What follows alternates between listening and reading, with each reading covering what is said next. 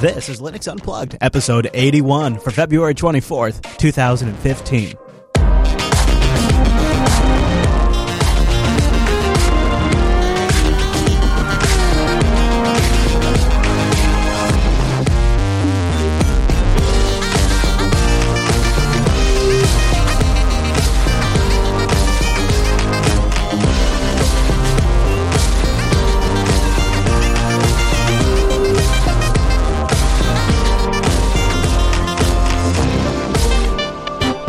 Welcome to Linux Unplugged, your weekly Linux talk show that's in this time machine and ready to go in the Wayback Machine to look at some of your favorite topics. My name is Chris. I'm flying solo this week because it's a disaster here at the Jupiter. I'm actually in the bunker right now. You didn't know this, but we have a bunker underneath the Jupiter Broadcasting Studios.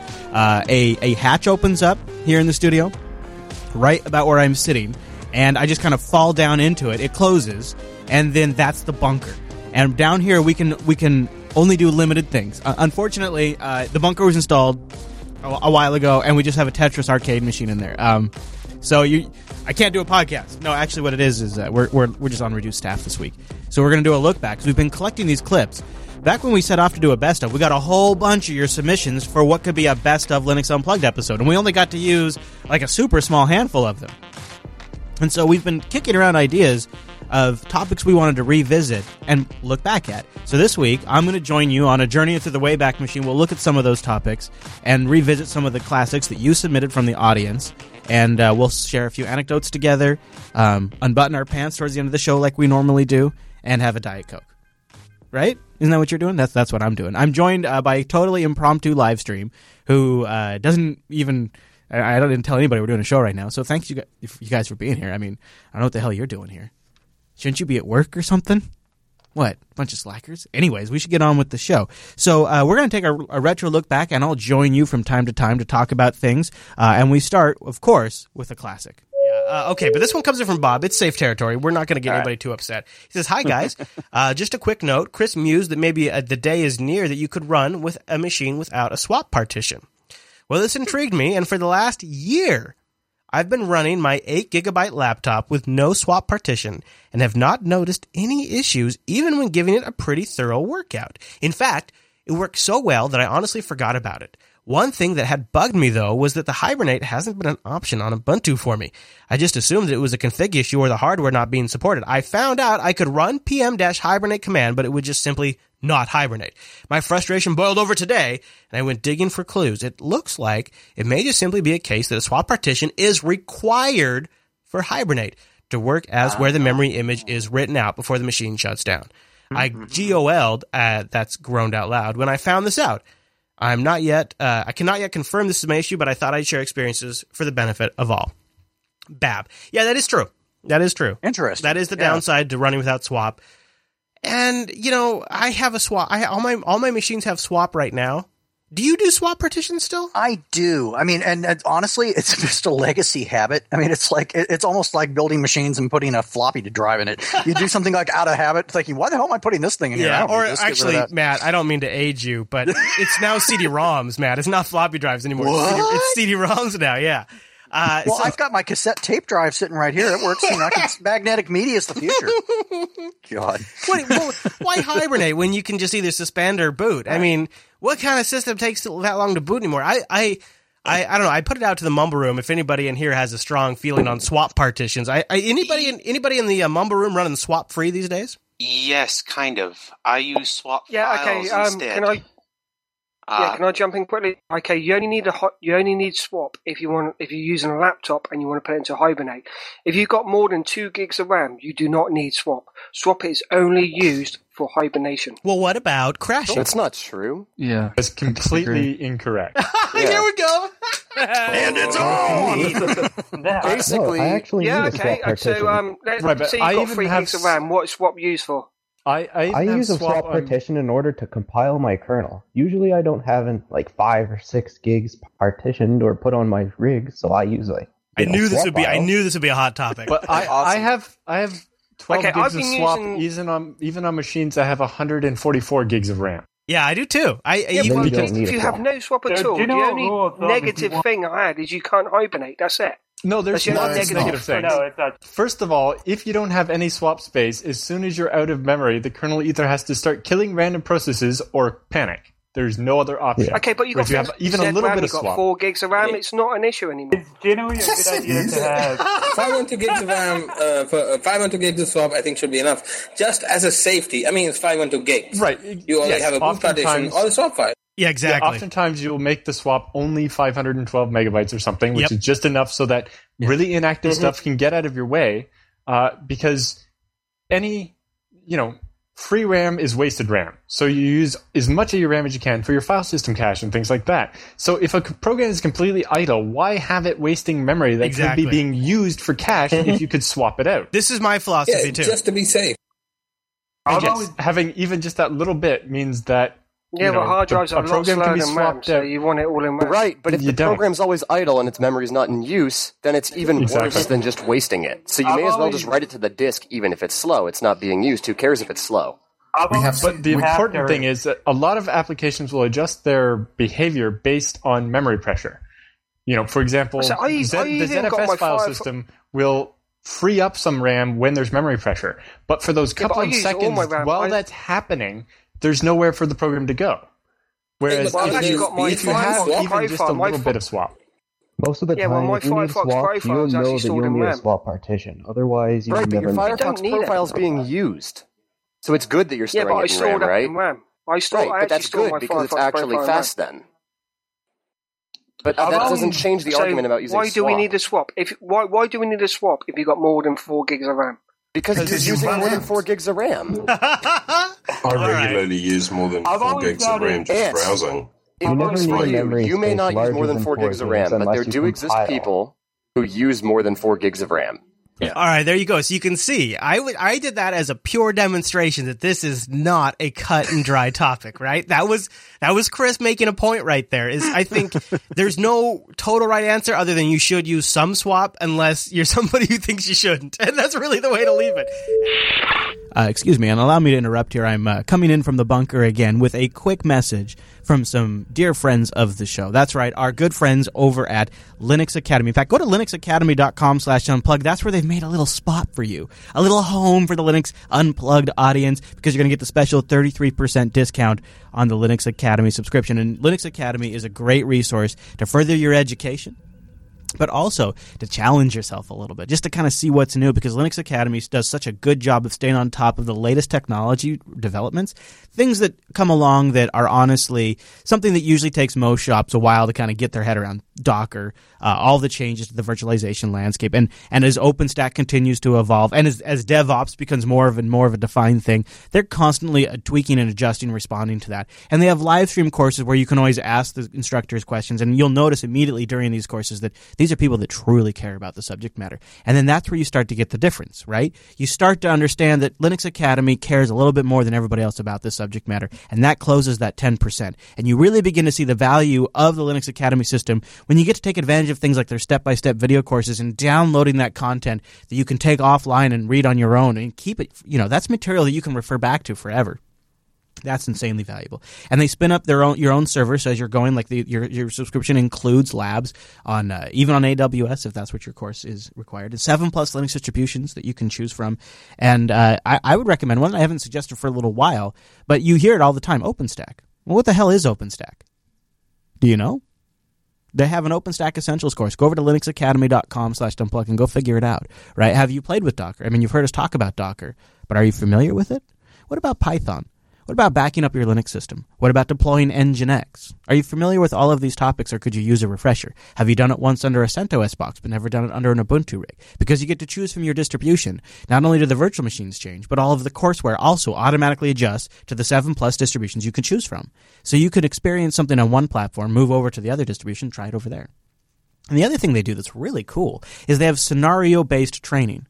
So you get to actually implement these things in a production environment, actually bang on them from a public address, and really get a feel for the technology ever before you've gone out and done something where, your job's on the line or the contract's on the line or anything like that. The scenario-based training is one of the best ways to get hands-on real-world experience under the guidance of an instructor. And it's once again a differentiator that they have because they've built this entire Linux Academy platform from the ground up to match exactly what their vision was.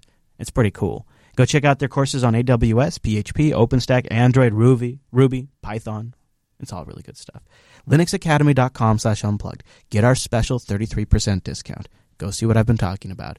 And go enjoy the community, too. If you ever kind of bottom out a little bit and you're losing motivation, they have a really good community that'll help pick you back up. And a lot of them are filled with Jupiter Broadcasting members, too, so that's really cool.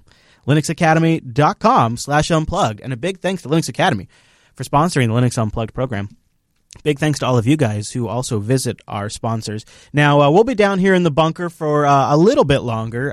I think I have a can of olives over there and some really old whiskey. So I should be set. I'll kick back, and we'll watch a little more of this retro spectacular with you.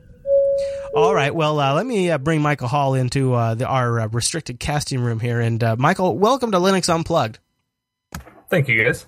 So you had a really great post this morning on your blog, mhall119.com, and you said it's a new 80-20 rule for open source. So before we get into that, I noticed, are you trying to do like a blog a day kind of a thing right now?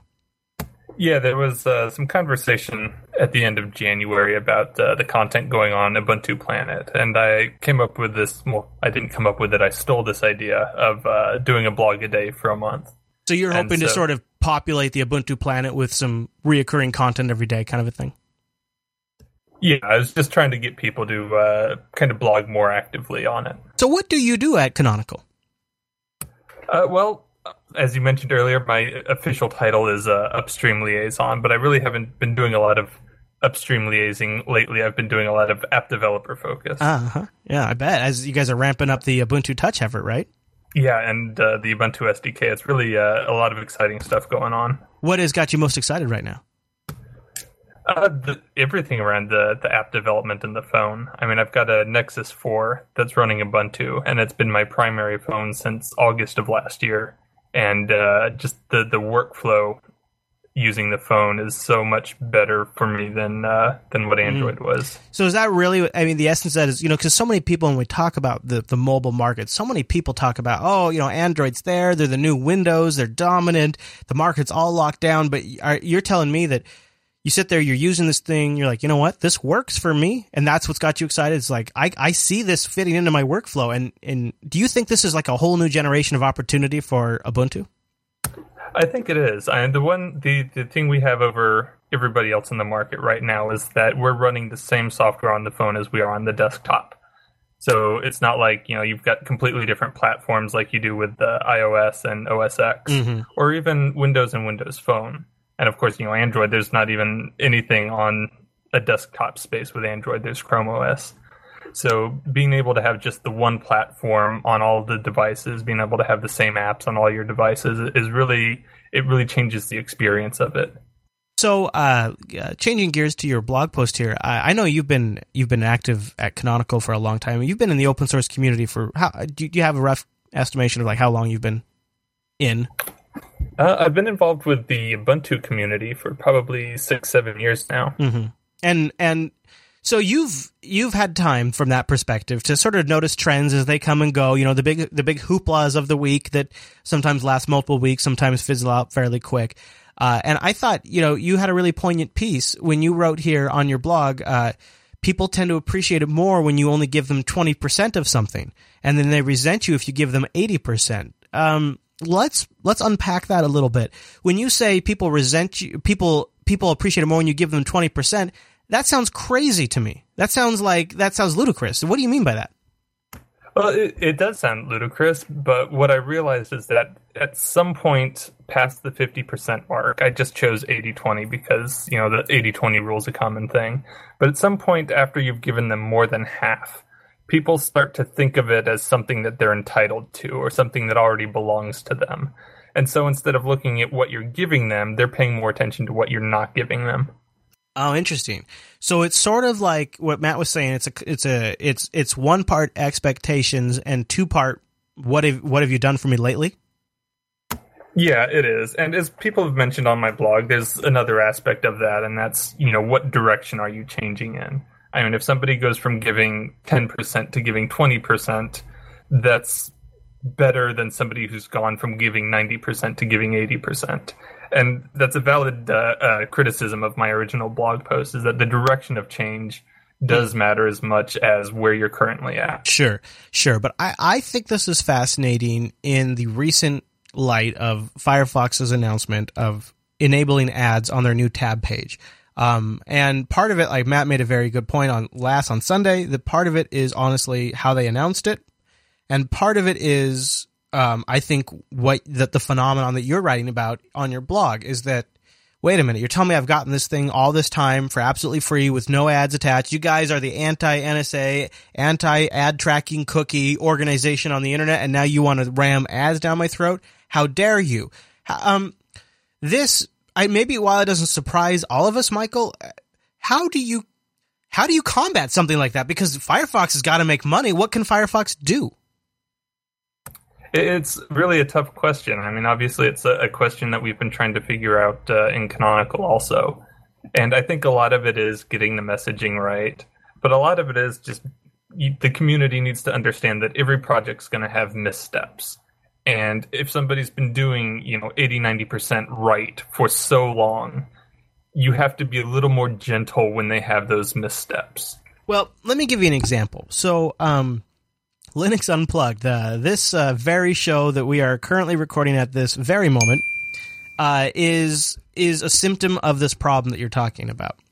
I knew that I needed to make changes, even just from a creative expression standpoint, to the Linux Action Show. But I also knew that we had a really great product that was firing on all cylinders and has a ton of runway still. And I knew that if I changed that product to what this show is, there would be massive upset. Oh, yeah. And so my solution was to create an entirely new product. Now, that has been wildly successful for multiple reasons, but it was exactly this kind of pressure. And we made the mistake years ago with the Linux Action Show when we decided to broaden the scope and change it to the Computer Action Show. And we basically took a beating for an entire season over that decision because we had changed the product. And the problem is at some level, you've got to change the product. Apple, they changed the product with Final Cut. They changed the product with the Mac Pro, right? 2 recent products from Apple that are used in professional industries, completely gutted and redesigned from the ground up with less functionality, but yet, in the long term, will probably be better off for it. As somebody who uses Final Cut for editing, I can tell you, everybody who uses Final Cut 10 is crap, hasn't used it recently.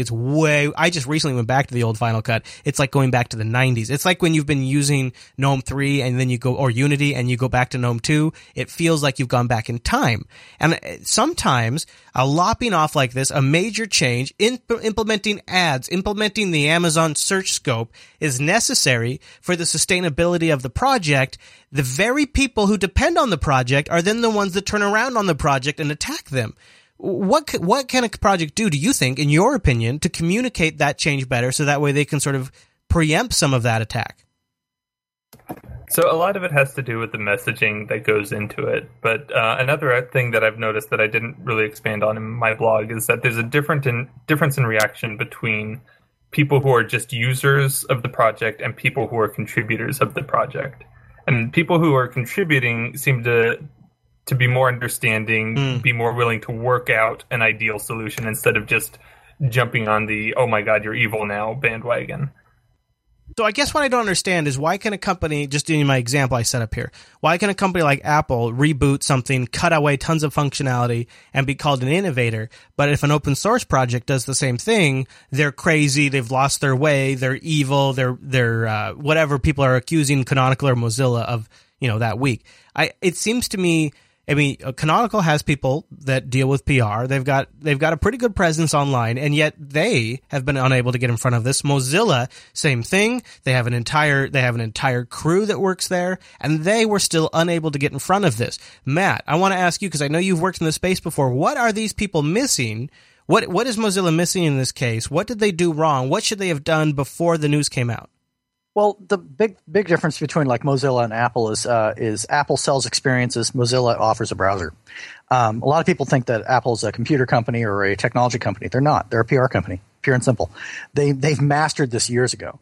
And so they could literally be like, hey, we have this iHome invasion thing where we're going to come in and basically invade your house and ransack everything you own. People are going to be excited about it because they can present it in a way that's attractive. What Mozilla needed to do when they came out with their whole advertising thing for browsers and whatnot is they really needed to get in front of us and say, here's our rationale. Here's how we've been supporting ourselves thus far. Here's what we're challenged with. This is what we're planning on doing. We would like to have an open forum debate about this and actually get all the questions out in the open and really have a conversation about it. But at the same time, we need you to understand why we're doing it, why it is or is not a threat, why you should or should not be concerned, and to quit treating people like they need to be talked at and actually talk to them. That's something that historically geekier companies don't do real well at. Google, Mozilla, two real big offenders in that space, probably Google being the worst. I see it over and over, and it's something that's not really addressed very well. So, and I've seen other companies do this as well. But I'd say, but Apple, they honestly, as much as I'm not a big fan of their company, they can spin anything. Right, they control the narrative from the very beginning. Absolutely, yeah. And props to them for it. I mean, really, they know how to do it. And so, rather than everybody yelling at how horrible Apple is about it, let's look at what they're doing right. I mean, the products aren't kind of meh, but as far as their marketing techniques, come on, let's get with it. So, Michael, what do you think about so if we don't have the means and resources of a company like Apple, these smaller, even Mozilla would fall into the smaller category. What about being just more direct? And I'm not asking you as a representative of Canonical here. I'm asking you just your personal opinion of somebody who's been following open source for many years now. Do you think that if a company like Canonical had come out and said, hey, we're doing these Amazon placements in our dashboard results because honestly, we got to generate a revenue from the desktop in order to keep it sustainable? Or if Mozilla had come out, maybe let's take a more recent example. If Mozilla had come out and said, look, guys, we can't have all our eggs in the Google basket. We respect our relationship with Google and we appreciate the financing they've given us so far, but we've got to diversify because this browser is more important than one contract with one company, and we've got to implement these ads to come up with a new source of revenue. If they had just been totally straight, plain English like that, do you think things would have gone over better?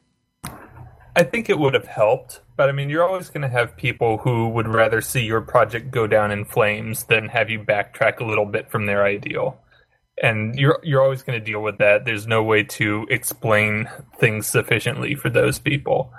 But one thing we did do, when we came out with the Amazon Lens in 12.10, it just kind of landed out of the blue with no explanation of why it was there or what it does. And, we're still dealing with that, even today. But then the next release, we came out with the broader Smart Scope service. Right. And, we came out first with a public spec on our wiki. We held multiple Google Hangouts that were recorded explaining what the feature was going to be and what it was going to do and how it's going to work. And the security improvements. The security improvements. And that certainly helped. If you can get the narrative right from the start, that helps. As soon as, the FUD comes in and establishes itself, you're going to spend all of your time just trying to fight that. Yeah, great point. That is a really well taken point. And I wish there was a way to sort of reinforce this with the open source community, because I'll give you another recent example I talked about on Coda Radio yesterday. I want to say friend of the show, although he's never come on. I'd love to have him join us. But Martin, who is responsible for the Kwin project, he continues to battle this problem. We talked about it several weeks ago here on the show, where the media grabs a headline from the KDE mailing list and just runs with it. First we inaccurately reported that the KDE Next release date, but more recently, and I because of my lessons learned, did not run it in last, thankfully. But more recently, Phoronix ran a story that the KDE search system, it was a waste of money and that it's being abandoned in favor of something completely else, which is inaccurate in total. And of course, not everything's being abandoned. Of course, Recode's going to be repurposed. But again, they're fighting a battle that you just touched on, Michael, where they're responding to a narrative that somebody else created for them. And this is happening more and more for open source projects because, and this goes back to something else I've been really getting on recently, the coverage in Linux and the open source space is going downhill. It's becoming industrialized, and it's becoming it's not original reporting, it's reposting based on what a corporation wants you to post, and it's getting worse. And there's agendas involved, and it's getting to the point where not all of the information is coming out, and the press is not giving the actual narrative a chance to get aired out. The only narratives that are getting repeated by the media are the ones that get created first. And this is a massive problem that is plaguing Linux and open source, and it affects the way the entire open source community perceives events, I believe. And I think it's one of the things that I want to set out to help correct on our platforms, any shows that we have, is that I want to try to give the actual real narrative a chance to get some airtime, because nobody else seems to be doing it. And that's why I wanted to bring you on, Michael, because I really appreciate the fact that even if, there are some things I could disagree with on your post here, and you've actually generated a very active discussion on our subreddit. People are taking issue with minimizing the CLA and things like that. But I want to save the CLA discussion for a future episode. I'll just say I want to thank you for bringing this topic out to a broader discussion, because I think the problem really has to be solved with the actual consumers of these open source projects. It is our responsibility to consider the long-term viability of these projects. I extend that to our own projects and our advertisers, and why we have ad-supported media, because that makes it sustainable. I think we have to consider the software we consider valuable, and when they make changes, we have to understand that sometimes they're doing it for their best interest, in the case of the Mozilla project, and perhaps even in the case of the Dash Lens results. And I think in that context, your post, while I think there's plenty of things people could quibble with, it definitely provokes some interesting thoughts. So thank you for coming on Linux Unplugged today. Is there anything else you wanted to touch on before we wrap up? No, I think that's it. Oh, welcome back, friends, to the bunker. It's good down here. It's starting to smell a little bit, although I think that's Rikai. I'm not trying to say my ass doesn't stink, but that doesn't smell like mine. I know what mine smells like. Hey, you know what else I know? DigitalOcean, and they frickin' rock. That's why I know DigitalOcean. They're keeping our bunker online. They're also keeping the rest of the world online while we're down here. I don't even know what's going on up there right now, but I know my droplets run all the time. I've never even experienced an outage, and DigitalOcean has some great, great systems for you to deploy right now that run Linux, powered by KVM, all on top of the sweetest hardware you could ever imagine. It's just a thrill just to use it. So go over to DigitalOcean.com, and I want you to arm yourself with a little bit of knowledge, okay? Are you ready for this? Because this knowledge is going to save you money. I'm all about that. I want you to go play around, and I don't want you to have to pay for it, all right? So use this knowledge right now. You ready? Open the spot up in your brain, put it in the vault, DO Unplugged, all lowercase, one word. DO Unplugged, one word. $10 credit over DigitalOcean. You put that in the vault now. I'm going to tell you about DigitalOcean, and then you remember, that's why Chris had me put it in the vault. DigitalOcean is a simple cloud hosting provider dedicated to offering the most intuitive and easy way for you to spin up your own cloud server. You're going to have root access to that bad mamma jamma. It's going to be sitting on top of Linux boxes on tier 1 hardware that it's just so sweet, with fantastic bandwidth and all on SSDs. I mean, it's great. It's so great, and you can get started in less than a minute. And pricing plans start only $5 a month for 512 megabytes of RAM, a 20 gigabyte SSD, 1 CPU, and a terabyte of transfer. A terabyte of freaking transfer? I mean, I've got my own cloud up on one of these things. I never go close to that. DigitalOcean has data center locations in New York, San Francisco, Singapore, Amsterdam, and London. They're gorgeous data centers. As somebody who's put up a lot of really messy data centers that I'm totally ashamed of and would never want to take a picture of because the wiring mess is absolutely a rat's nest of disaster, when I see what they build over at DigitalOcean by checking out their Instagram feed, I'm like, oh, shoot. Oh, shoot, they're showing me up. DigitalOcean totally shows me up. Go look at their data center port on their Instagram feed. And then check out that interface. This is really the masterpiece. This is where it all comes together. This is like the icing on top. Their interface is so simple but powerful. It can get anything done you want: backup, snapshots, redeployments, DNS management, one-click applications, destroying machines, changing the root password, HTML5 access, all the way from post to your login screen. And the best part? They have an API you can use. And that API just basically replicates all of the function. But, you want to snap it into your Puppet system? Go ahead. You can do that. You just want to write a bash script that'll deploy machines when you need to scale? You can do that. Or you can be like me and just take advantage of the tons of great things that the community already builds. It's really sweet. DigitalOcean also has a ton of great tutorials. Check them out. They're good for everybody. I mean, it's just Linux commands. And they're always adding more as well. So, remember, DO Unplugged. That's one word, DO Unplugged. You're going to get a $10 credit. You can go try out that $5 rig. 2 months, no credit card required. And my gosh, what a thrill it is. DigitalOcean.com. Go over there, try it out right now. And a big thank you to DigitalOcean for sponsoring the Linux Unplugged show. It is keeping the lights on down in the bunker. Now we return you back to our retro extravaganza. So I'm going to pull Aaron back down into our private little room here. And hopefully he wasn't in the middle of saying something to the to the group. But so, Aaron, let's talk a little bit about you got kind of fired up when you were watching the episode that we did recently in defense of GNOME.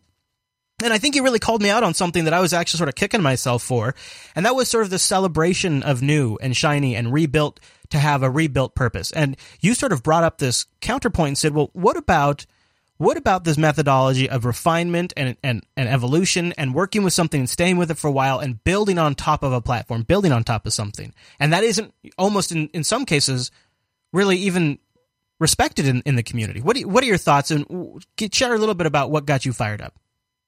Sure. So just to make it clear for everybody right off the top, I'm not wearing my KDE hat at all here. This is really me with my free software must rule the world one day hat on. Okay. And it's this exact idea that, new and shiny is awesome. And yeah, I mean, it is. New and shiny is awesome. But there's cost to everything that we do new and shiny. Every rewrite, every new adventure comes with a cost. So when you make a bunch of applications and you decide we're just going to redo them all, you end up with, being able to get the, first 90% of functionality or 80% of functionality fairly quickly. And then you spend, the rest of the 90% of the development time getting the 10 to 20% that people actually need for it to become a reasonable application. And when we toss these things aside, applications that work and that have reached this point of maturity, what we might do is we might deliver something with marginally better visuals or a slightly better workflow. But in the meantime, our users tend to be left with applications that don't have the features they need. And what happens from a developer's point of view, who works on free software quite a bit, there is a real constant pressure from a lot of people, especially the attention areas of our community, the media and whatnot, to always be producing something new and flashy and cool. And it's more reward for promising something wonderful and starting off by scrapping whatever you have right now. At the same time, we also get our feet held to the fire if it isn't stable and if it isn't performant and if it doesn't have the features that people need. Right. You were talking earlier about, is the Linux desktop ready for the average person? Well, it never will be if we keep reinventing things every few years. And so there's this conflict, right? These two motivations don't really gel well together. And this is both part of what new free software developers coming into it are bred and born on. So they come into it with this expectation of, we need to redo things so it's, sexy and cool, or go the other way and be like hyper conservative. There's no middle ground. And meanwhile, those projects that try and hit a middle ground, I think, come under a lot of unnecessary pressure on the one hand, but also just get overlooked a lot for trying to, going through cycles of innovation, but then also going through longer cycles of stability and support. So, I just to kind of abstract this to a level where people would kind of recognize it down to the desktop, I would say, like, for me, I do kind of understand what you're saying in the sense that I look at like the GNOME desktop and their reboot has cost them, I believe, not only untold users, but years of basically progress on the desktop. I would say that while they've obviously been working very hard, it's really now getting to a point where I'm comfortable using it on a daily basis.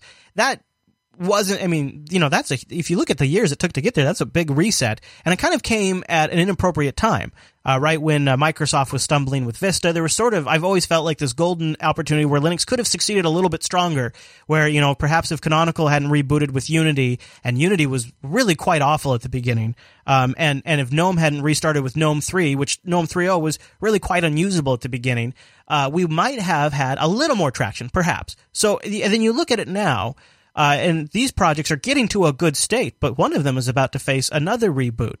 And I see there's projects where sometimes there'd be value in starting over, and then there's other projects where I see it almost feels a little sad because it's so much effort and time will be lost while they rebuild and retrace things that they have already once completed and already once figured out.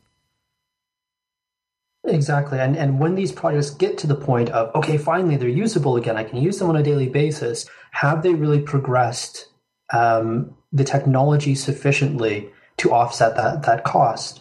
And I think with the wild abandon that we embrace new and shiny with at times, we tend to destroy that. I mean, the biggest problem I had with something like Pulse Audio, for instance, was not that we needed a non-crappy audio stack, but that it was pushed onto the user community when it wasn't ready. Right. By as can be clearly seen by years of troubles that people had. Yeah. I mean, there was literally a distribution that shipped where the volume slider didn't do anything. As crappy as the Linux audio stack was, it finally worked for most people. Right, yeah, exactly. And so we seem to be, as you said, picking really bad times to reinvent things and doing it for what will deliver marginal benefit, if any, at the end of the day. Yeah, I see. Here's the thing: is this? It's this interesting culture that's driven, and I feel like it's more than just one thing that attributes to this. But from a media production standpoint, like from the Linux Action Show, people are going to be much more interested in something brand new that they want to learn about than sort of retracing how great it is that every application I use under KDE has a proper notification icon on the system tray. Like, that's an example of how staying stable and just having something and defining the way it works and keeping it that way for years benefits end users, but it doesn't make for a good segment in a podcast, and it doesn't make for a good article on a blog. And so I do agree that is driving the conversation in one direction, but at the same time, that's because that's what the consumers of that content want to hear about, right? And the developers that are going into these projects, they don't want to work on the old guy's old busted code. They want to come up with their new hot concepts and bring those on the world. So that's their motivation. So it seems to be like this multi-dimensional problem that just sort of is maybe human nature. No, agreed. And so on the one hand, we need to not reward those developers who just want to come in with a wrecking ball, or at least reward them a lot less for doing that if they're not bringing any real large offsetting value to it. The other side of it is, how do we present mature projects as interesting? I agree it requires a little more positioning and thinking and most free software projects and most people involved in free software are not great self-promoters and marketers. And so, I completely get that new is an easier story. It writes itself. On the other hand, if you look at, so a project that I've been involved with for years was Plasma, which most people know as a desktop environment. And it gets to the point where it's mature enough that we can actually start branching off and doing things like Plasma Active, where we can bring it devices. And this whole convergence story that has been really exciting for people around Unity is actually where we were 3 or 4 years ago. Now the question is, why didn't that story get out in a more interesting way? Why doesn't it keep people's attention? And I'm sure there's probably things that I could have done differently or better to make it more interesting. But on the other hand, I also think that there's a kind of an expectation that you can only tell a story once. And I think that the convergence story, for example, is one that has a lot of legs if we can keep ourselves kind of moderately entertained and interested. And companies like Google, for instance, there's a bunch of people talking pre-show about things like Chromebooks. Right. And what we don't realize with these things is that, or I don't think consciously, is that they bang on the same boring message for like 5 years before people get it. Yeah. And when people get it, it's new and exciting to them. But you have to bang those old messages through. And I think that hurts, the free software adoption as well, because we don't have the patience to bang the message through. That usually takes 2-3 years. And so what happens is we get projects that are less interesting to people. And until someone comes along with the wrecking ball and erects the new shiny that is not usable anymore, they don't get the attention, and so we kind of catch ourselves in the spiral. You also have these companies that some people in the development communities idolize, Apple, where you'll see Apple from time to time completely reboot a product, even if it's a high-end product like Final Cut or the Mac Pro, into something brand new and just say, suck it, you take it or you don't take it, and this is the way it is. And I think in some weird, creepy way, that messages to people that that's an okay thing to do, because they see Apple doing it, and some people hold that in some level of regard. And so it seems to me too that there is a bit of commercial, the commercial companies like Google and Apple are also sort of driving this mentality a bit.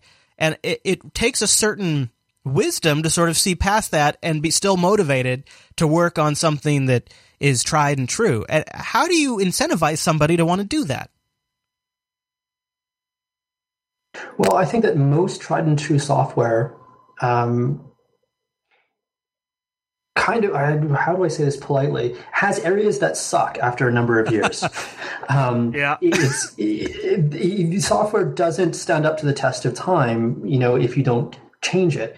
And so right now I'm involved in rewriting one small part of a project that I'm involved with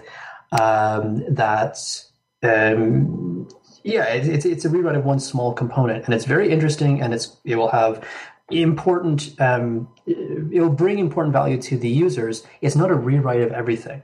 So I think on the one hand, finding ways to create a culture of you don't have to rewrite everything. Make your software, a little bit more modular with a more forward-looking design, which is something that we need to teach each other how to do. And then, you can do incremental, important evolutionary work where you can talk about it. I mean, my blogs in the last 2 weeks have featured quite a few times this component that I'm rewriting, and people are finding it very interesting and exciting, and it's done in a very low-risk way. The other thing is that there are tons of topics that free software does not touch, does not cover. We don't need to be rewriting the image viewer application every 2 years. Let that topic area go, and let's find the other 8 million application categories that we have no answer for, and create a new shiny there. No kidding. Instead of just chasing our tails. So, but maybe that's just me. Maybe we actually do have a complete software catalog, but last time I checked, we didn't. Well, I guess. So if you kind of zoom out a little bit and you look at like the whole like free software ecosystem, there's certain aspects of like Linux that Linux itself have had pretty even curved development and stability and also innovation. The Linux kernel has then been adopted by every company under the sun to power their product. And I think that speaks to sort of what you're talking about when you have a group of people that just stay at it and keep building it, don't keep throwing it all out and restarting again. It gives people certain assurances. But because that hasn't happened really at the user space as much, we haven't seen a stabilizing there. And so, you see these, we had a great thread in the Linux Action Show subreddit saying, why has Linux on the desktop failed? He looks at, this was Ersk in the chat room. He looks at the market shares. Linux is at 1.73% according to netmarketshare.com. And he says, regardless of the distro, it's at 1.73%, while XP is 12 years later still at 29% market share.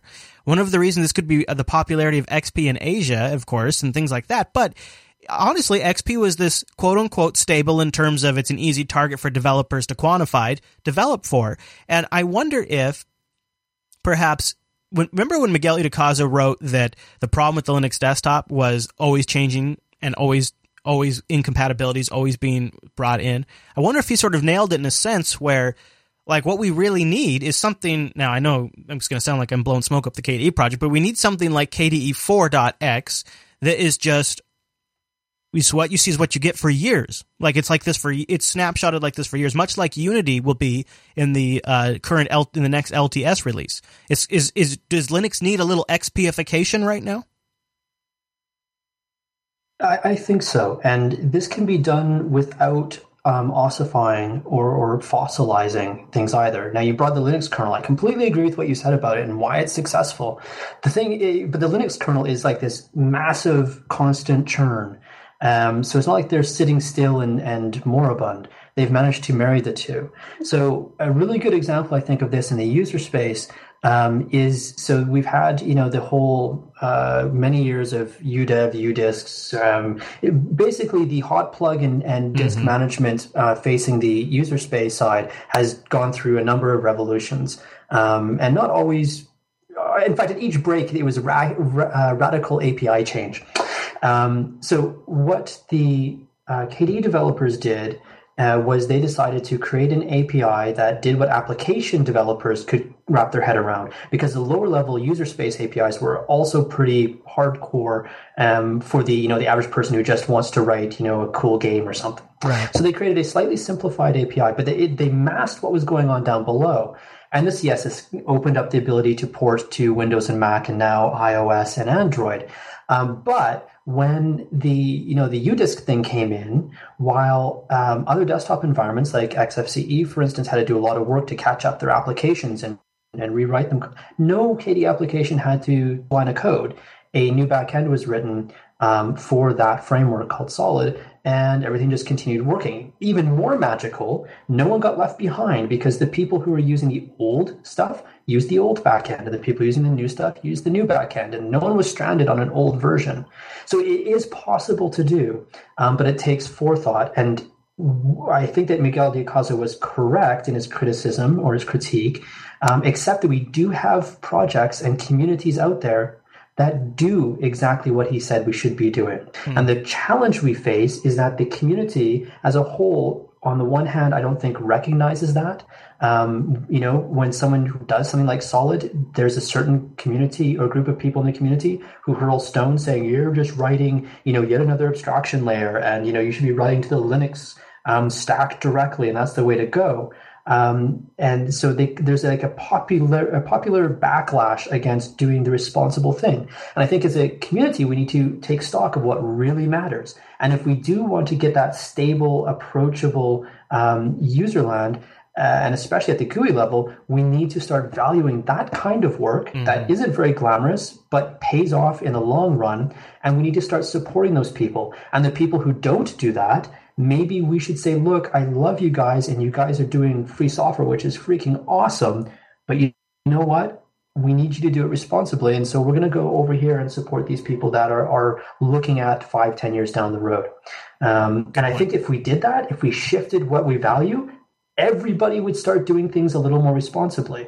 And then I think the whole new shiny thing would resolve itself, because people tend to do, by and large, that which is rewarded. Matt, let me ask you the $1 million question, and then I'll open it up to the Mumble Room. How do we shift the end user's value, which would hopefully then influence developers and media coverage? How do we shift the value from new and shiny to tried and true? Well, I think the opportunity definitely lays with XP. The problem is that the end user looks at XP, not realizing the fact that it's going to be a major problem here in the coming months, and doesn't see a reason to switch. But I think if you speak to the fact that they could potentially continue to use the hardware they already have without having to invest in new hardware, I think money is really going to be the sweet spot. Yeah, I think so the point you're driving at here is like there's a certain class of user that absolutely values tried and true. And then there's a certain class of user, the more sophisticated user, who maybe is a little more on the I want the shiny. Right? Exactly. That's exactly it. And I think that, it's really hard to hit that nail on the head, but I think the biggest problem Linux has for both groups is they really suck at marketing. I mean, I can't stress that enough. They have this amazing product that is driven through very much an echo chamber world. I mean, it really is. And it's a shame because I introduce it to people and they're just blown away as to why the hell they've never heard of this before. And they have an Android phone. They have no idea. Mm-hmm. So, it's interesting. So it's going to be tough to say for sure, but I definitely say that it's going to be the real opportunity for growth is going to come from the people that are using XP. I think that's really where it is. The new and shiny people, honestly, I don't know. Maybe they're always going to want new and shiny. Yeah, that's like trying to herd cats. I don't know about that. So Well, I think we can do both, but I do completely agree with you, Matt, when you say that people who want the tried and true. That's how do we market to them, and that's the gap, the marketing bit. And this is kind of what tweaked me when I listened to your show, and I'm often like 1 or 2 weeks behind, and I binge on the Linux Action show to catch up. And it's what tweaked me about it, right? It was like, you guys are the people who market us best because we do suck at it. Full stop. And so when I see people who would be our best and brightest in terms of getting the message out of marketing, rewarding really, and for good intentions, I think, the new and shiny, because we all want to support and push forward everything. I mean, nobody wants to be the grumpy guy who goes, well, you're really putting your heart and soul into this, and I can see that, and you're doing this free software, but really? No one wants to be that guy. I get it. But if we want to succeed, there's some level of responsibility that needs to come in, and the people who do the best marketing for us, it's not me and the other software developers, right? We need you guys to, and not just you two, but the media in general who follows free software to do it. And what goes even one step further of pain and heartache is when I read certain people in the media who cover free software basically going, fine, okay, great. The free software projects will never get it together. And again, this is a systems thing because we've been rewarding the wrong things all along. Fine. Then now I'm just going to say that Google with their services are where it will be. And to me, that feels like just running the white flag straight up the flagpole, and unnecessarily. Yeah. And I'd love to find some way to break that feedback loop so that we can start rewarding strategically useful behavior, and then getting that message out to those people who would most benefit from it, such as the XP crowd. It's not an easy thing. That I realize that's a gigantic kind of thing to take on, but I think that's the path of success lies in that direction somehow. Very good. That's a good point, and it's well taken on my end too, because it's something that it's definitely on my radar, because I always cringe a little bit when, like you say, I have that same feeling. It's like, okay, it's good that you're doing this, and I really appreciate the hard work. And especially in the GNOME case, it's like for years everybody's been so hard on them. It's like, okay, they've finally gotten it to a point that it's okay. It's worth talking about now. It's really gotten good. But at the same time, like in the back of my mind, it's like, I do understand that I'm sort of encouraging, like I called it, a form of consumerism, and I'm not generally comfortable with all those kinds of things. Oh, hey guys, we weren't, Rikai, put that out, Rikai! Put that out, man! They can smell it. We weren't doing nothing down here, we were just hanging out. You guys still watching that retro thing? Hey, well, I got you for a second. Can I tell you about how good the Ting service is down here in the bunker? I mean, Ting is incredible, and Ting is a sponsor of the Linux Unplugged show. In fact, you can get in on some of that goodness by going to linux.ting.com. So not only does linux.ting.com support this here show, but it's going to get you a $25 discount off your first Ting device. That matters. And it also, if you've got a Ting-compatible device, you can bring your own device. Well, again, they're going to give you a $25 credit. So you're going to win either way, and you support the Linux Unplugged show. Now, what is Ting? My mobile service provider and Matt's mobile service provider. Ting is mobile that makes sense because there's no contract, there's no early termination fee, but the big one for me is I'm only paying for what I use. It's flat $6 for each line, and then you just pay for your usage on top of that. Ting will just add that up, and that's what you pay at the end of the month. So I've got 3 lines. I've got an HTC One, I've got an iPhone 5, and I've got my Nexus 5. And on there, I usually pay somewhere in the range of $35 to $40 for all 3 lines, all smartphones. They're all ready to go with hotspot and tethering. You just turn it on when you want it. They have an incredible dashboard that allows you to manage all of that, and they have no-hold customer service. You can call and talk to a real human between 8 a.m. and 8 p.m. East Coast time. You call them 1-855 Ting FTW, and a real person answers the phone. They got a great range of devices, value devices like flip phones, all the way up to like the best of. Or you can just get a SIM. You just go grab like a Nexus 6 from the Google Play Store and put it in there. And the dashboard really brings it all together. They've got mobile apps. They've got a very fantastic web app that's web compliant. They've really done a very good job with that. And I think the best thing about Ting is they're also a company that I'm pretty comfortable my money goes to. And I've never said that about a telco before. But Ting isn't like a telco.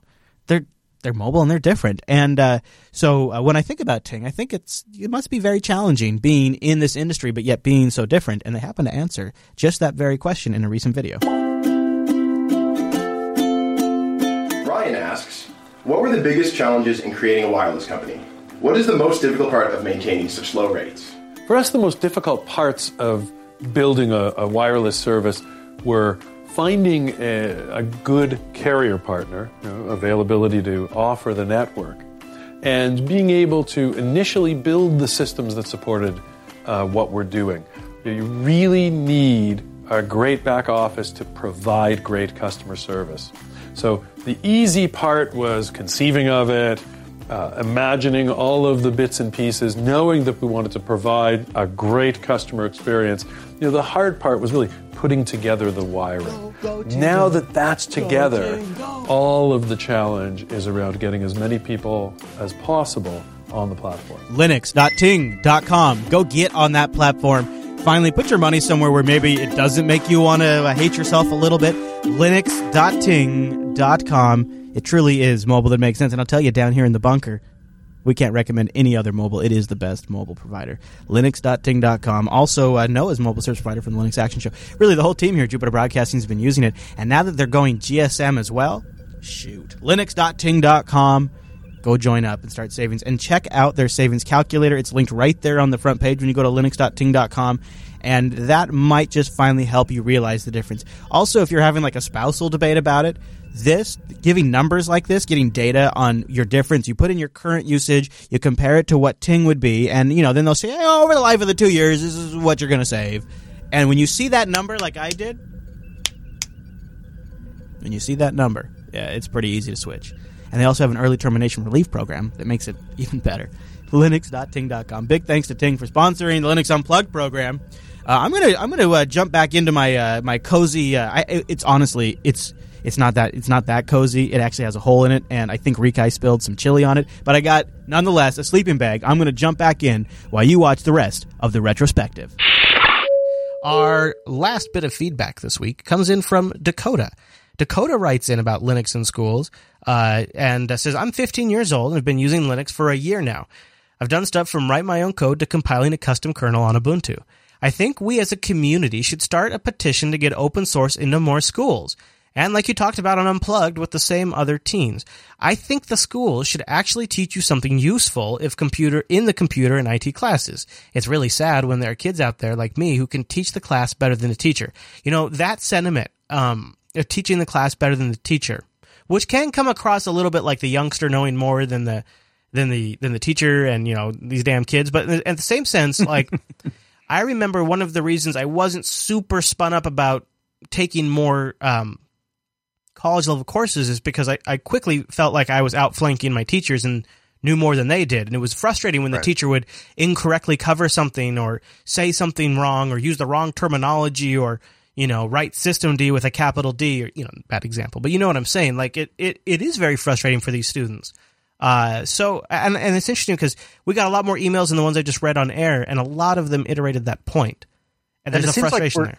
A trend of young people saying, hey, don't give up on our generation. We're here. We're talking. We're sharing. We're teaching others that are willing to learn. Maybe not the teachers, but certainly other students. I'm almost coming to the conclusion that I think the future of Linux on the desktop in a non-enterprise situations, perhaps at home, will be with young people. I think that much like how Firefox had its adoption spread, I think it's going to be young people that make it happen. Interesting. Like mom and dad screwed up the computer. Let me replace the OS with something that works. That just like these two at the browser be like, oh, mom and dad, you're not using Firefox. This is what your problem is. Let me fix that for you.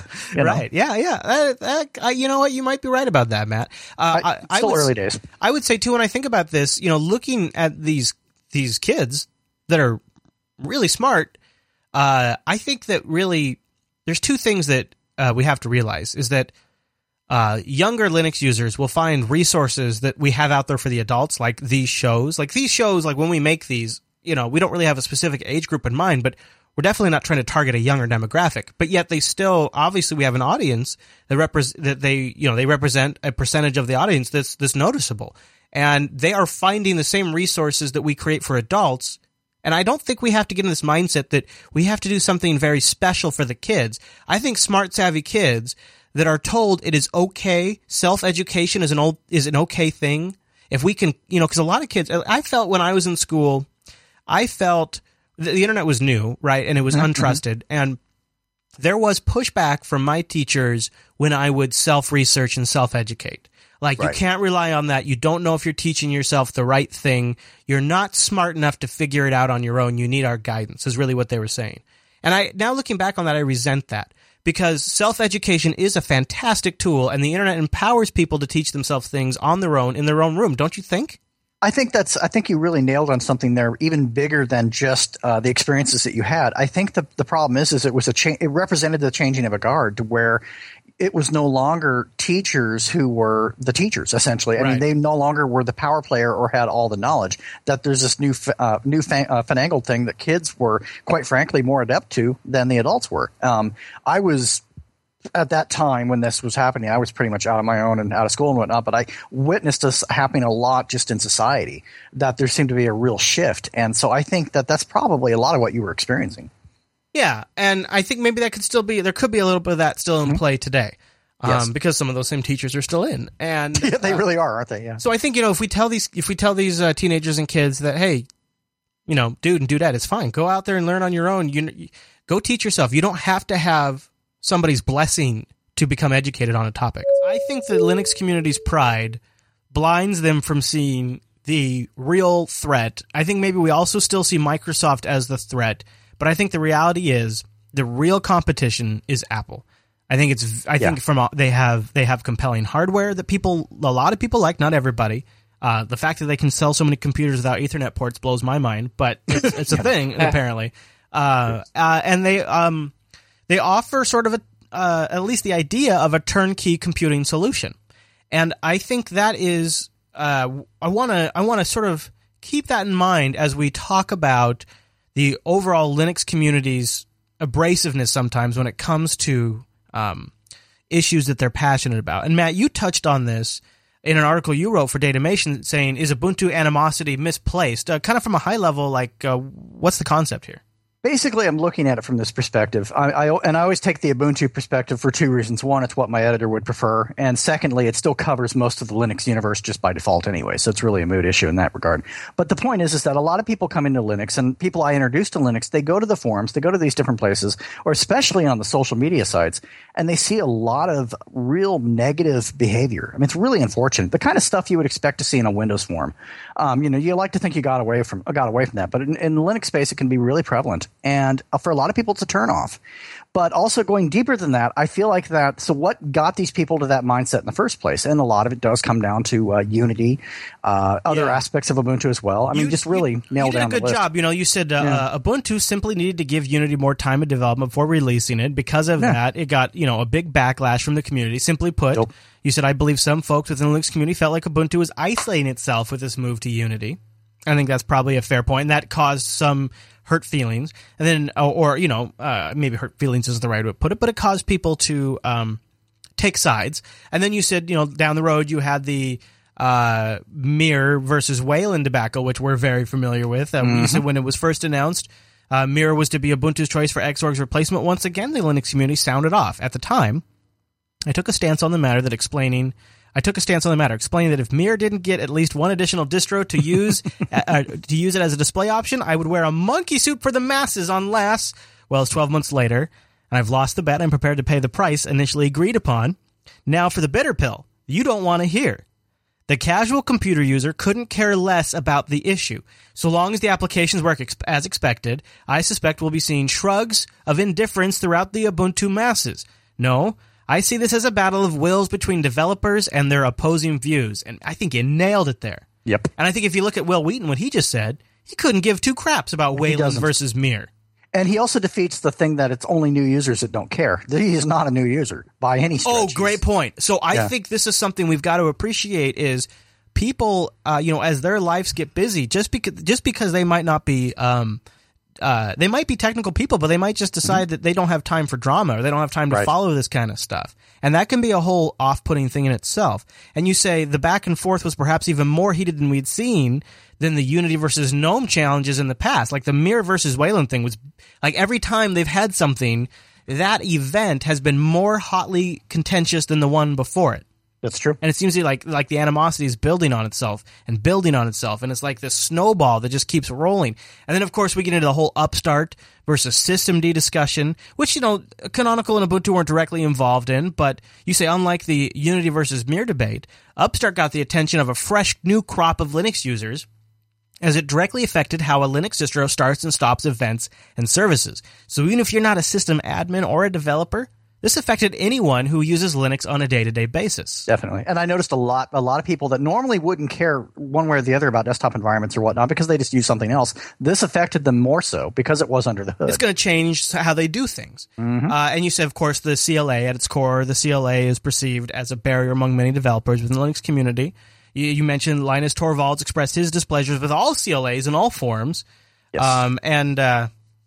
That's been a real concern for some developers. And you mentioned in your closing thoughts that the Linux community is passionate, involved, and sometimes overtly loud when it comes to the direction the platform is headed in. That you say, while users such as myself try hard to remain neutral and not to act as though using our computers is a religious experience, the community at large continues to make their voices heard, no matter the cost. Now, what do you think that cost is? I think a lot of times the cost is that we create unnecessary contention between each other. I think a lot of times that we become so focused on stupid stuff that we really lose focus of what's going on in other areas. For example, like let's look at the Chromebooks and how Chrome's doing its thing, and these things are selling really well and whatnot. Rather than focusing on outdoing Apple, outdoing Google, outdoing other stuff, I feel like we focus on our internal squabbles so much that it really not only doesn't solve anything, it just makes us dig deeper into our own personal camps. Well, yeah, but we ignore bigger issues. I'm not sure if you're thinking about it right, because I mean, there's a lot of things that are huge deals. Like what side of the window is the close button on? Oh my God, I know. Oh, and how I used to. No, I'm guilty of this. I used to bitch constantly about the lack of a minimize button, and no, I made a big stink about it. Just I went on and on and on and on about it. No one cares. I mean, it was my problem, not yours, right? So it's like, why would anyone care? But I'm guilty of this as well. I'm just as bad as the other guy. Riley, what are your thoughts on the Unity hate? Well, there's here's the thing about Unity too. There's a large user base who would actually use Unity on other distros if they could. Mm-hmm. Sure. People would use Unity on Arch if they could, but since they can't, they just hate on it. I actually think Unity is maybe the ultimate example of stuff that we argue about that actual users don't care about. Because here's the thing. Even if Unity was quote unquote the most terrible desktop in the history ever, it doesn't matter. If you are even slightly Linux technically inclined, you know how to use a different desktop. And if you're a new user to Linux, you really probably have no problem with Unity because truth be told, it's not that bad, especially if you don't come in with preconceptions. And go ahead. It honestly isn't that bad. It's a very pretty desktop, especially if you've used it 1204 forward. It's actually halfway stable. I don't care what you say, unless you have a graphics card. I think it's something that general users just don't even know they should be caring about. And Ick, you think somehow maybe user choice plays into all of this? Yes, absolutely. Here's the thing. We keep talking about over and over again. Linux is about freedom and choice, and it's something that I wrote actually on the subreddit. When it comes to desktop environment, use whatever you like the best and works best for you. Don't let anyone talk you into something else just because they like it more or have some other agenda. Good advice. Yeah. Rotten Corpse, you switched your mom over to a Unity desktop? I did. How'd it go? She's been using it for about 2 years now. She likes it, I guess? Yeah, she has no problem with it. The thing is, I was using it at this time because I was testing it out and I wanted to kind of have her opinion on it. And because she's a completely she doesn't really care at all. All of the DEs and stuff like that's irrelevant to her. It doesn't matter. So when I look at Unity, I find the little flaws and stuff that I don't like and a few things that I do. Like the dash, I don't like it almost at all. But I asked her what she think about the dash. She's like, what's that? And I explained it and she's like, yeah, I don't care. That's cool. Yeah, exactly. Well, see, I had my dad running an older version of Ubuntu with Unity, and he really liked it. He was coming from, it was either XP or 7. It was before Windows 8, and he was switching over, and he ran Ubuntu for a little while. And what he ran into is kind of what you touch on here, Matt, is you say, and sort of closing out your article, you say, my concern is that newer users who have just come over to the Linux side of the fence will be scared away by some enthusiasts and their misplaced animosity towards Ubuntu. Will this color how the majority of newcomers see the Linux community? It did for my dad. Yeah. And I've seen evidence of it. I don't just, I actually have people that I talk to about this stuff before I write this stuff. Yeah. Yeah, he saw, when he was, so he had two problems, I think. First problem is he wasn't really clear on where he was supposed to go to look up problems. And so he wanted to, he moved at one point and, they didn't have internet access. They didn't have cable or DSL where he'd moved to. And so he wanted to tether to his phone. Sure. And trying to look up, and he was at work and trying to do the Googling at work and then bring that home. He got so many different results and so many different mixed messages on that whole thing that and I wouldn't blame it all on this, but I think it definitely, when it came time to buy a new rig altogether, he just kind of decided to go get a Mac. Yeah. Oh, yeah, because it's an all-inclusive experience. And much as I'm not in any way a Mac person, believe me, I really don't like them. At the end of the day, they don't sell a computer. They sell a collective experience. Yeah. They really do. And, they have the whole genius angle to it, too, so he was able to ask the guy some questions. And so this article you wrote really resonated with me here because not only did I see that through my dad's experience, but when we were taking the Arch Challenge, there was equal parts really good advice that I got from, some awesome people on our subreddit and things like that. And there was equal parts really like hostile bad advice that I got. Right. Everything from trying to scare me away from using Arch and telling me how hard it is to use and how I really have to keep the system maintained. And it turns out to be like the easiest Linux box I've ever had to maintain. Right. That it would be unstable because you're using Bleeding Edge. Yeah, that was another one. Yeah. Yep. And don't use this tool, use that tool. And it's, and I suspect this happened for you too, but it gave me pause for a little bit where I thought, I don't think I want to deal with this. Right. And I don't like this. I don't need this, and it's even more nuanced than it is in Arch, because in Arch, there's multiple ways to install a piece of software. Where like in Ubuntu, like pretty much at the end of the day, every guide's going to tell you sudo apt-get install, right? Yeah. Add this PPA. Like there's consistencies, so you can get a lot of different information, but they all kind of tell you to use the same tools and do the same things. Not the same thing in Arch. Now, thankfully, that wiki is very authoritative and has a lot of good info. But when you're just switching, I felt like I had a lot of mixed messages, and I think that experience might be what a lot of new people get when, like, they're reading a comment thread and there's just tons of Ubuntu hate in that comment thread. I would agree, and what you said about the wiki. The problem with the wiki is that it's too good, and what I mean by that is that the information in the wiki blows other distributions out of the water as far as accuracy. But the problem is locating and knowing what to search for to find it. That's the rub, for a lot of people, because you don't always know. Like when I was trying to figure out the whole battery life for the battery life situation for my netbook, I wasn't necessarily finding exactly what I was looking for until about the third or fourth search, and then I clicked. Yeah. And the information was fantastic, but it was finding it. So I think if they can hone that a little bit, the information is gold. There's no problem there. Yeah. Some people actually suggest people to look at the Arch Wiki to find the information, which is a good idea, but they'll also suggest to the people who are not using Arch, which is very awkward. Now, yeah, that's true. Rod, you were gonna say it kind of depends on the existence of users of Linux to make regular users' experiences a little more easier. Mm-hmm. Right. I was basically just gonna say that when people talk about moving people to Linux, they always think about, telling the advocate of why Linux is good and why they should use it. But they don't necessarily make that transition easy. Like, for example, with my mom or my roommate or my neighbor I've moved over, I set up their computer. I find out what they want. I put the Linux thing that I think fits best for them, the distro I mean, and then I put on the different apps that they want. Like for one of them wanted WoW, so I had to put Wine in. So then I put WoW connection.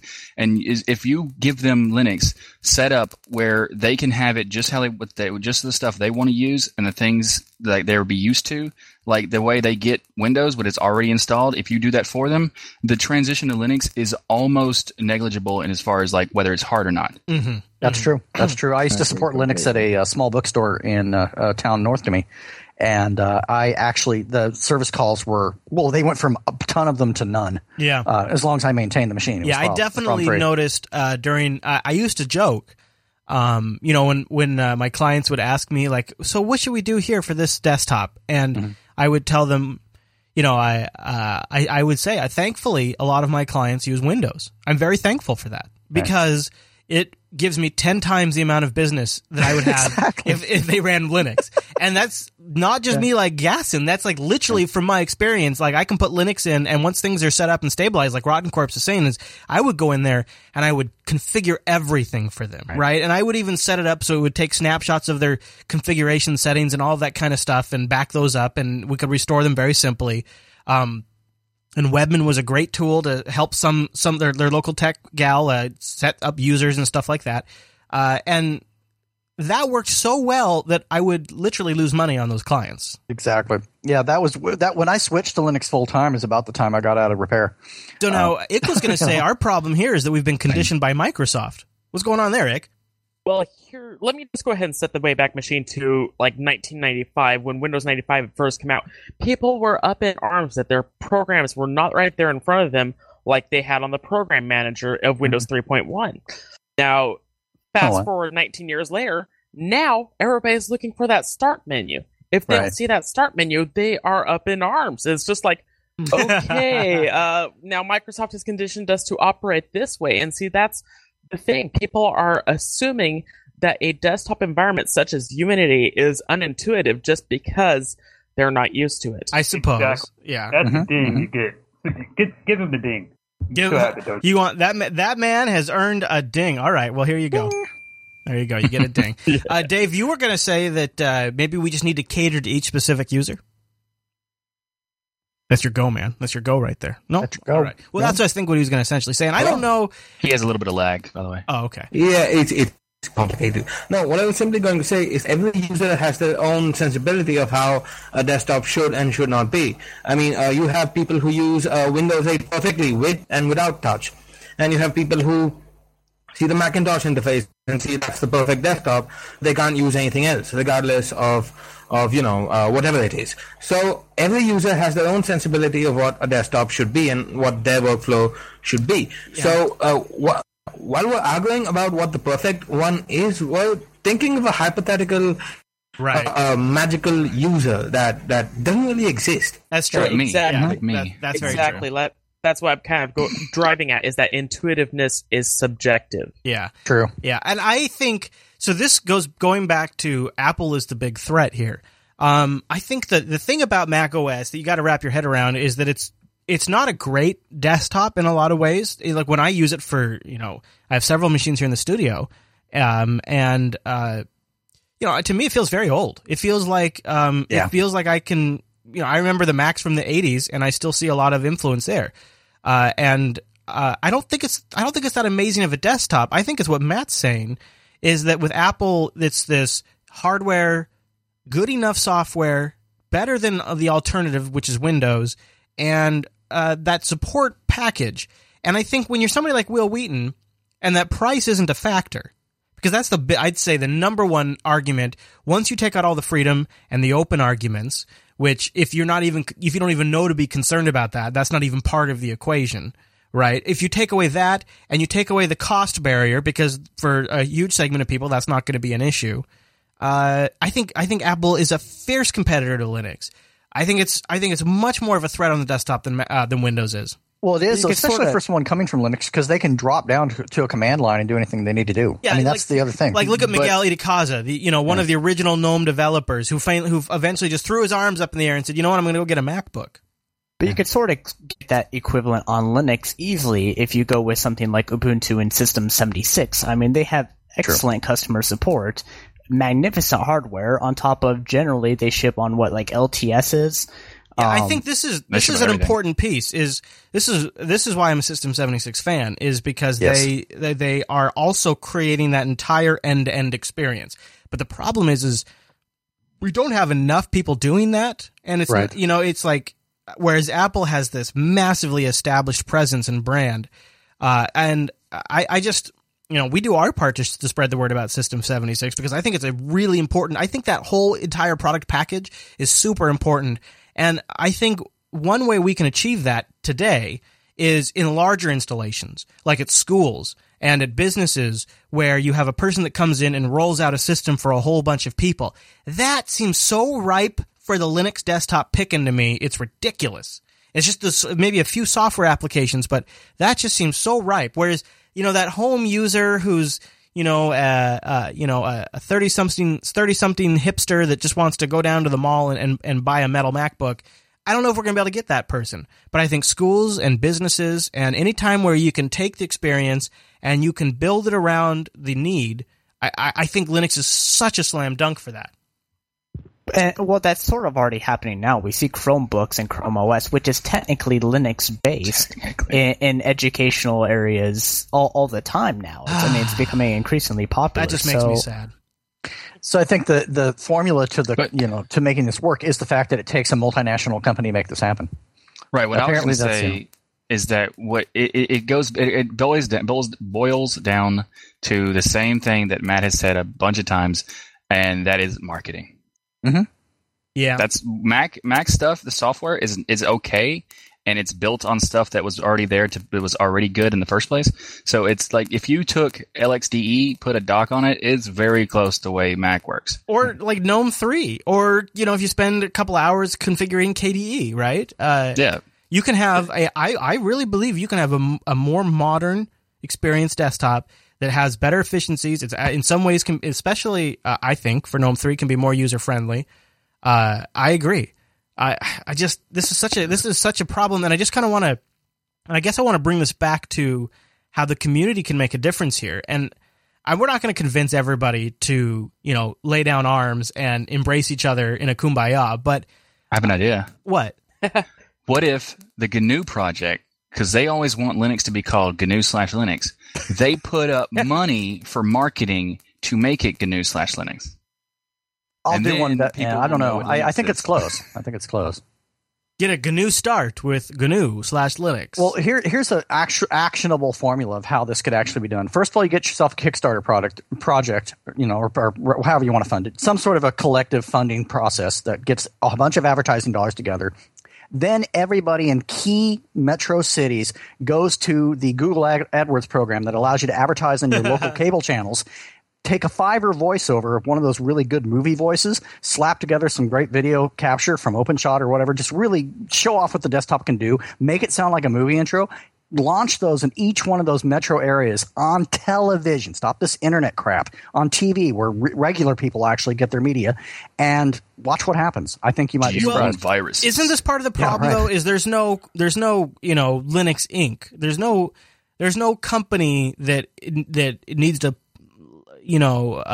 capitalize on this opportunity that could capitalize. There's individual companies that are all kind of scattered about. And I think that's one of the reasons, Ubuntu has such name recognition is because there's a company behind that. And Red Hat has such name recognition and brand recognition, but there's no one company who's, got the money and the presence to do that. And so maybe let me shift the conversation here. Is this why everybody is so hard over mobile? Because it's the grand reset of this technical century that we get to start all over again, and everybody is afresh and new, and the possibilities are endless. Is that why everybody's so hot on mobile? Boy, well, maybe it's because they have right now essentially two platforms that they have to look at only, and they're so massively widespread now that it's easy for people who are not computer users, even just regular people who just want a tablet so they can watch something like Netflix or something. It can bring that so many more people to look at your stuff, so people are just kind of like jumping on the bandwagon of any kind of mobile device of all. Yeah. Well, and it's a lot easier to get mobile devices in the hands of individuals around the world, and the fact that, there's billions of individuals around the world that still don't have a mobile device. That's a huge user base that a company could target. Well, and like Dave is saying in the chat room, everybody loves a computer in their pocket. But Wimpy, what kind of tipping point do you think we're at? What you say we're at a tipping point right now? Well, 20 years ago, Apple was, excuse the colloquialism, it was in the shitter. And, they've really turned their fortunes around. And the two companies that are really driving popularization of cutting-edge technology at the moment are Apple and Google. So I think the tipping point that we're at right now is that Microsoft is on a downward trend. They're hanging on to traditional markets and really not succeeding in that. And I think the tipping point we're at is with Apple and iOS and Mac OS 10, and then Google with obviously Android and then Chrome OS. And I think it will be a battle that's fought out between Mac OS and Linux in the guise of Chrome OS. Well, I think the big problem with Windows is it's sort of like become a tainted name. Like, I know people who won't buy Windows phones because they think they'll get viruses. It's a black mark, yeah. I agree. I think the Windows name is now a black mark on a product, and I think the general consumer thinks it's something old and it's not hip. It's not cool anymore. Bingo. I think that's what's holding back a lot of these Windows mobile devices and desktops. And I think that's... Well, I feel sorry for Microsoft because they can't win. They try and be hip, and then everyone says, oh, we don't know how to use Metro. And then they try and be, like, old school and everyone has a go at them for not being different. It is kind of bad for them. They're trying to be hip again. They're releasing they're just trying to do it through a bunch of people dancing around holding tablets, and that just doesn't work. Clicking them together. Exactly. Because when I use a computer, I'm always running around my office smacking the monitors together to try and get it to accomplish tasks. I mean, really? Yeah. That's an interesting concept. So, the whole idea, is it going to be MacBooks versus Chromebooks in the future? And you'll have everybody who wants to save a buck running Chromebooks, but they'll be inextricably forever linked at the hip to Google. And you'll have everybody that wants to drop some cash we're talking in, large percentages here, buying MacBooks. And is Linux going to be, is the predominance of Linux going to be this bastardized, closed down, souped up for their commercial cloud services client-side OS? Wait. You said commercial software. Would that honestly be so bad? I mean, this is open source. People can do whatever with it that they choose, and people can implement it the way they want. And if Linux adoption requires that companies like Google and whoever change it the way they need to, or the TiVoization of Linux, would that be so bad? Because isn't that sort of the original idea? It's negative in the freedom dimension. I don't know. It's not what I hope for. And I think also, we can't really have this conversation without keeping in mind that Linux will dominate on the server side too, and that's going to be all different kinds of operating systems. But it does make you wonder, like, what the future holds for these desktop focused distros, and if eventually they're not just going to be kind of, just the ones. The ones that survive will be the ones that are maintained by community enthusiasts. Yeah. I've noticed myself, like, especially in, I don't know if it's just the point of my life I'm at, but I see my parents and my grandparents and, all these other people around me going and saying, I don't know what to do anymore. They've always had, go with Windows if you want business, or, go with Mac if you want media. And now they don't know where to go. And, it's kind of this weird point where people that, once thought they knew what they had to do don't know anything anymore. Yeah, kind of sad. We're in a weird transition, and I think what we're trying to wrap our brains around on this show is, what do we need to change to get Linux in position to sort of be there to catch a certain amount of people who are dropping away from Windows? And are there things just as a community we could do? Oh, is it safe to emerge? Well, I think it is safe. So that wraps up this week's Look Back. We'll have a full crew next week, and we'll be back with a regular show. I definitely need to take a shower. And Rikai, he's staying away from chili for the rest of the month. No more chili for Rikai. Hopefully you've enjoyed the look back at some of the more popular topics. They were sent in by you, the audience. Thank you so much for those submissions. Don't forget, we'd love more interaction. Go over to linuxactionshow.reddit.com. Go to jupiterbroadcasting.com/contact. And geez, join us live, won't you? We do the show on a Tuesday. Go to jupiterbroadcasting.com/calendar. Then you can participate in our Mumble Room, hang out in the chat room. It's a good time. Thanks so much for joining me this week. See you right back here next Tuesday.